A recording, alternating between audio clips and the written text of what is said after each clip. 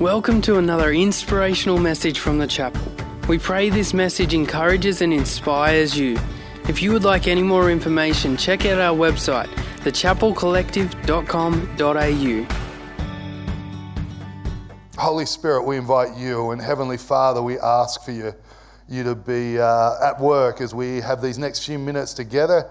Lord, I pray you do a good work in people's hearts, in their minds, in their lives. Lord, and also I pray for those who are hanging around and those who are coming in for overflow. I pray for a work of your Spirit tonight. Lord, we bring faith to this moment and that, and say, God, have your way in us, in Jesus' name. Amen. All right, let's get into it. I don't know about you. I've been married 20 years. I've watched many romantic comedies, many romantic dramas over 20 years of marriage. And to be honest with you, many of them were better than I'd expected they would be. Yeah, true story. Matthew McConaughey inspires me to be a better man. They really are. Even Pride and Prejudice. Yep. Some of you are judging me, but until you fall in love, don't judge me too harshly. But there is this common kind of plot that happens in romantic comedies. I don't know if we got the first image of all the couples, but and the plot is, there you go, all these scenes are from romantic comedies made in New York City. It's like every romantic event that's ever happened on the streets of New York City. Here's the next image. Look at that place. Oh, what a glorious city. But here's the thing. Because I've watched so many romantic comedies and so many romantic dramas, they have this common plot. They're often set in New York City, and the opening scene might go something like this. You know, really strong, independent woman standing on the streets, the busy streets of New York City. And as she stands there and realizes that for the first time in her life, she might need love, not just be strong.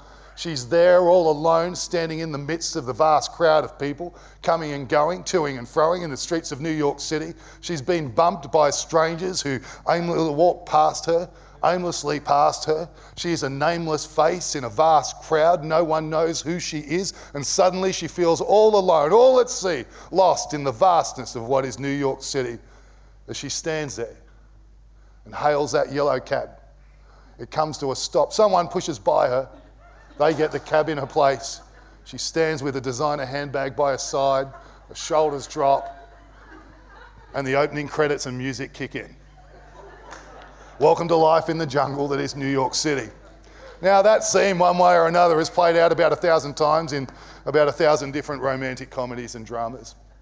But sometimes life is a bit of a jungle. Your life and mine, it's a little bit chaotic. It's very stressful at times. It's hard work. There's a lot going on around us. There's a lot going on in us. There's a lot coming at us in different seasons of life, depending what is going on. And so today, in this really, what is the?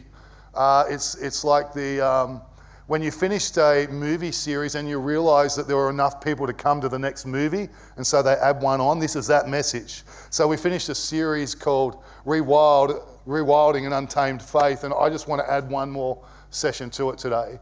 That you and I would live untamed and thriving in the jungle. How do you do that? Because what we don't want to see happen is that you and I thrive until chaos breaks out, and chaos will break out. You only need to have 2 children under the age of 3 with nothing else going on in your life for chaos to break out. And chaos breaks out in our lives. So how do you thrive in the jungle and live an untamed life? We're going to look at that today, because I think that, absolutely, life can overwhelm us, but God's plan is that we would thrive in the midst of it. So in terms of untamed, I think I put it to you this way the other week. Untamed, I think of untamed as up for where God is leading and into what God is doing. That's what I would call an untamed faith. God's leading somewhere, that's where I'm headed as well. God's up to something, that's what I'm up to as well. That's an untamed faith, an untamed life. And I would call a tamed life a won't quite go there life. There's where God is leading, there's what God is doing, that is untamed, and then there's tamed, which is simply not prepared to quite go there. And that's the difference. And so I want to take you to a group of people who are absolutely had rewilded their faith and were in the midst of an untamed life. But with that going on, they hit, the jungle, as it were, and chaos is breaking out. And I want us to look at what they did, because they go to the brink, and on the brink, they're about to choose, in the scene where we pick up, they're about to choose whether from this moment on they're going to not quite go there and live the tamed life, or whether they are going to go where God is leading and be up for what God is doing and lead an untamed life. And they're right in the thick of it, in the middle of the jungle, and they're either going to drop their handbag and their shoulders to their side, or they're going to rally their hearts and step into what God is doing next. Nehemiah chapter 4, verses 1 to 23 say this. When Sanballat, so they're rebuilding the wall of the city, which was a protection for the people. When Sanballat heard that we were, let me read it from here. When Sanballat heard that we were rebuilding the wall, he became angry and was greatly irritated, and he mocked the Jews. So just pause for a minute. Not everybody is going to be on board. Sometimes people have an agenda. And he had an agenda, his own. He spoke before his relatives and the army of Samaria and said, "What are these feeble Jews doing?" When you see Jews, we'll just put God's people. What are the feeble gods, how am I going to say that? People of God doing. What are they doing? I'm not pausing for effect. I've lost my place. And are they fortifying themselves? Will they make sacrifices? Can they complete this in a day? Can they revive the burned up stones out of the rubble heaps?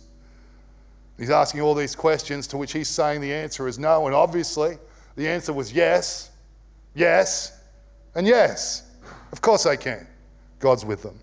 Now Tobiah, the Ammonite, was beside him, and he said, "Even what they are rebuilding, if even a fox climbed it, that would break down their stone wall." I have a physical reaction when I hear Tobiah. It's like, mate, you're a bully. You're not even brave enough to make the claim. You're the coward who weighed up the room and went, "Yeah, I'm with Sanballat. Yeah, they're losers." He just makes me cranky. Anyway, I just got that off my chest.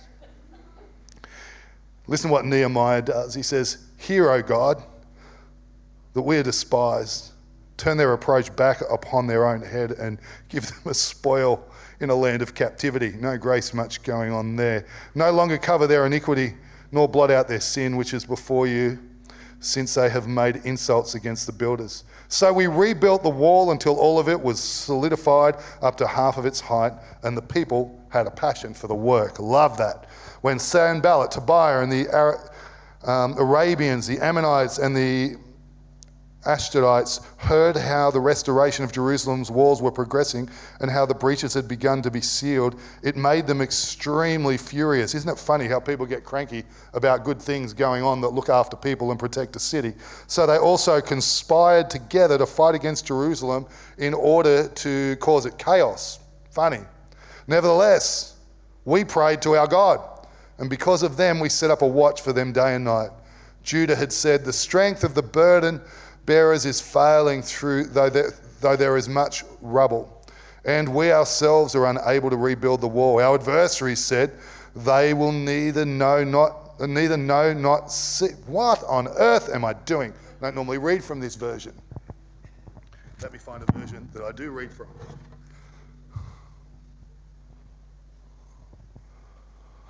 Therefore, I stationed some people. I looked over things. Therefore, I stationed some people behind the lowest points of the wall at the exposed places, posting them by families with their swords, their spears and bows. After I looked things over, I stood up and said to the nobles, officials and the rest of the people, "Don't be afraid of them. Remember the Lord, who is great and awesome, and fight for your families, your sons and your daughters, your wives and your homes." When our enemies heard that we were aware of their plot and that God had frustrated it, we all returned to the wall, each to our own work. From that day on, and then it goes on, and we won't go there.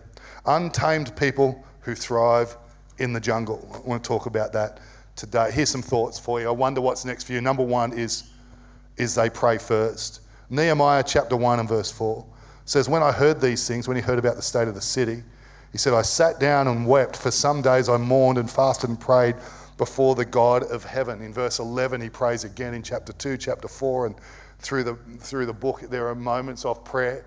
And I think, if I'm going to live an untamed life in the midst of the jungle, if I'm going to thrive in the midst of it all, certainly prayer, which Bron often says, hey, we make prayer our first thing, not our last thing. And that's what Nehemiah did. He just started with prayer and fasting, actually. Before he went into this great work, he said, man, I'm just going to set aside some time. I'm going to pray and fast. He was so moved in his heart that he wanted to move the hand of God. And I reckon that definitely an untamed faith that thrives is one that would be moved in our heart around things that matter most, and would say, I want to pray. I want to move God's hand as well. I want God. Now, God was already ahead of him. It was God who actually stirred it up. But Nehemiah doesn't realize that yet, so he's trying to move the heart of God. But either way, he is moved and God moves, and the first thing he did was pray. Many of you know the passage in James 5 that says, the passionate prayer of a righteous person is powerful and effective. I reckon prayer is a great measure of where tamed and untamed is up to in my life, personally. Like sometimes when I've just been in a tamed state, my prayer life is, well, it's there, but it's so boring I bore myself. And I wonder if I've bored God with it. It's like, Darren, really? Is this all we're doing today? I'm not sure. But I don't want to live there. I want to live untamed. And he was certainly praying untamed prayers at this time. He's praying, God, hey, God, I'm repentant. I'm repentant for all of us. God, I'm here, and I know your promises, and I know we haven't seen them, but I believe we can see them. And God, I know that there's been rubble for 100 years, but I believe we can see a move of God. And God, here's what I love about his prayer. It's not that he points out all that's wrong and even owns it. It's that when he gets to the end and says, and God, now I'm asking for a miracle when I go to the king. What do I love about that? I love that he says, not only am I pointing out what's wrong, and not only am I praying about the whole thing, but God, I want you to know I'm the man who's going in. And that's the kind of spirit. That's the kind of untamed. It's easy to critique what's wrong, isn't it? And I can critique what's wrong. But the power is in taking it to prayer and going, while I'm in the middle of prayer, going, God, I don't know, wonder what it is for you. And going, God, we definitely need to see more people loving more people. Whatever it is. And we take that to prayer in God, not to Twitter. And then we, at the end of that prayer, and say, God, and I'm putting my hand up. Here I come. I had someone telling me yesterday, about how the church doesn't care for people very well.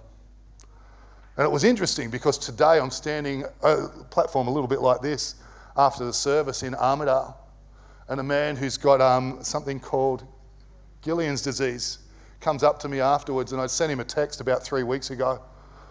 I said, hey, Dave, I just want you to know I'm praying for you. And he came up and he said, Darren, thanks for praying. I couldn't believe I got a text, and thanks. And he said, with tears in his eyes, he said, I just cannot believe the response of the local church to me.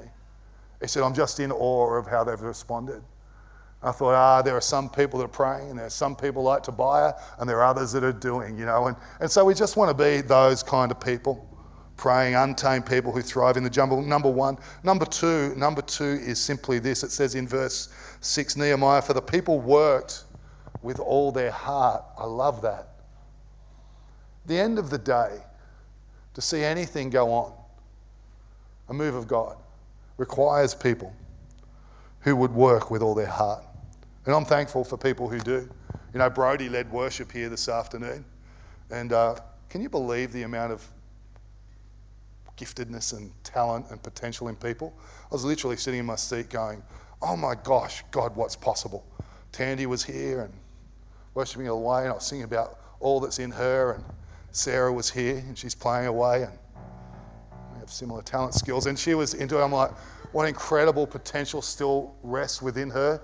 Already gifted, already expressive, but so much more than has reached the surface yet, so much more yet to go in. And then I thought of Broads. Broads and I had lunch today on the way back from Armidale. I arrived at Armidale and there's Broads leading worship.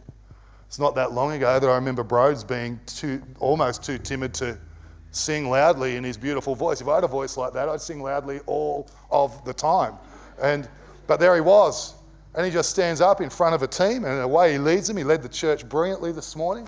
Then he's back here at 4 p.m. and he's leading you and I brilliantly. No, none of us had any idea that he's probably tired from the whole day, but it's an untamed faith. And sometimes you just got to go, you know, what's the work God's called me to, and do the work. And an untamed life that thrives in the jungle will have its blood, sweat and tears. And so the moment that blood, sweat and tears are beyond me in terms of my faith and life, I've just contracted myself into the place of the tamed. Because at some point, in some way, at some level, the untamed life will encounter blood, sweat and tears, for the people worked with all of their heart. The untamed live with the blood, sweat and tears that the tamed won't, I've put simply. So let's be those kinds of people. Number three, untamed people overcome the doubters and the doubt. In Nehemiah chapter 4, let me just highlight some of it for you. Right in the middle of the jungle chaos, it says that Sanballat was greatly irritated, that he mocked. He spoke and said, "What are these feeble Jews? What will they do? Can they finish it?" Tobiah, the bully, kicks in. Even what they were building, it's going to break. We reach down, says the work's progressing, so they all conspired together against them. We go a bit further, it says Judah, meant to be the good guys, point out that the strength of everybody's failing, the rubble's too much and they can't get the job done. And then their adversaries try one more time and say, hey, we're not going to stop until we stop the work. And we want you to know that. And we also want you to know that from every place you can possibly think of, it says, your enemies are going to come and overwhelm you. And so within them, they were looking at the rubble going, man, this rubble's too much. And they were saying within that we're just way too tired for this. And then all around them were the different voices speaking up. And it's the truth, isn't it? So if I'm going to live an untamed life and faith, thriving in the jungle, there's going to be time when the doubters come against us. You know, when Brian and I were moving here, I don't want to be disrespectful, my pastor said a couple of things to me. Number one, he said, go there, put your head down, that church is dead and it won't live. He said, and then when your time's up, get out of there and take a church on if you can. He also said probably didn't have a calling to even lead a church. The doubters, and that's all right. I'm not trying to be critical. I'm just saying there are going to be doubters. That's life. It's what we do with the doubters that determines whether we step back and be tamed or we step up and we thrive. There are going to be doubters around you. There's going to be doubters around our church. But God speaks differently. And there are going to be doubts within. Do you ever have doubts? I can remember being right at this spot, right here. The year 2013, on my knees, after Bron dropped me off. So confused, so uncertain about whether I could lead the church in the next season. So unsure, which was unusual. And I just had to get before God right here. Something went on, something supernatural took place. God shifted something in me. But still had to get up, kill the doubts every day, week on week, month on month. I don't know for how long. And you know, that's the same for you. And so that goes on here, and they're talking and saying, hey, it's not going to work, and we're all worn out and everything else. But here's what Nehemiah does. Here's how we overcome, as I try and wrap this today. Here's how we overcome the doubters. Listen to what Nehemiah does. It's so simple. Nehemiah gets there. I'll read it from here. And so all this has gone on, and then Nehemiah says, after I looked around, I stood up and said to the nobles, the rulers, and the rest of the people. So he looks around, he sees everything else that everybody else sees. But this is his response. All the voices, all the doubters, all the doubts, all the rubble, all the weariness, complaints on his team, enemies on the other side. He says, hey, stop being terrified of them. Remember instead that the Lord is great and awesome. So fight for each other. Fight for your sons. Fight for your daughters. Fight for your wives. Full stop. And if I'm going to thrive in the jungle, I just have a few thoughts for you here. 3 quick ones. Number one, Just got to lift our eyes off whatever the rubble is. There's always rubble. If I look around here, if I look in my marriage, there's rubble somewhere. If I'm in doubt, I can ask Bron. But around here there's rubble. And I've just got to lift my eyes off the rubble, off the rubbish, off the stuff. Just lift my sights. I wonder what are you focused on right now? Because the rubble is taking us somewhere. Our life will go where our heart is. Whatever the dominant thoughts in our heart and mind are, our life is trending in that direction. It is. Think about it. If it's not yet, it will be soon.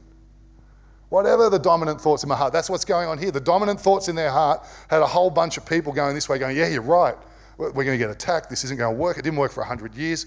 Man, there's rubble everywhere. It's chaos. And man, I'm feeling really tired right now. And their life is starting to follow the thoughts that dominate their mind. And Nehemiah understanding this says, hey guys, all of that's true. But remember, lift your sights a bit. Get your eyes off the rubble. Remember why you're here. Remember you're here to build a wall for your families. Remember that you're here to build a wall for your wives and your kids, your sons and your daughters, the future, your brothers either side of you. Remember that's why you're here. And he just starts to pull them back from that and go, hang on, we need to focus over here. And that's what people who thrive in the jungle do. They pull it back from what and they focus again on why. Right? They do. That's how it works. And if you think about what's going on, if you're focused on what, the chaos, the trouble, the stuff, just pull yourself back. Remember, pull ourselves back and do what Nehemiah did and point ourselves to why. And that changes everything right there, right then. And then there's the other thing he says, remember God. Remember God. Isn't it true? Just to remember God, isn't it true? In your life and mine. As soon as I factor God in, everything shifts. The moment I do, my financial position, our church, my family, my kids, as soon as I factor God in. Hey again, thanks so much for joining us on this podcast. Whether you are new and exploring your faith or a follower of Jesus, there's a next step for you. There is always room to grow, more to be done, destiny to be pursued, and people to be reached. So what's your next step? To find out, head over to thechapelcollective.com.au. And thanks again for listening.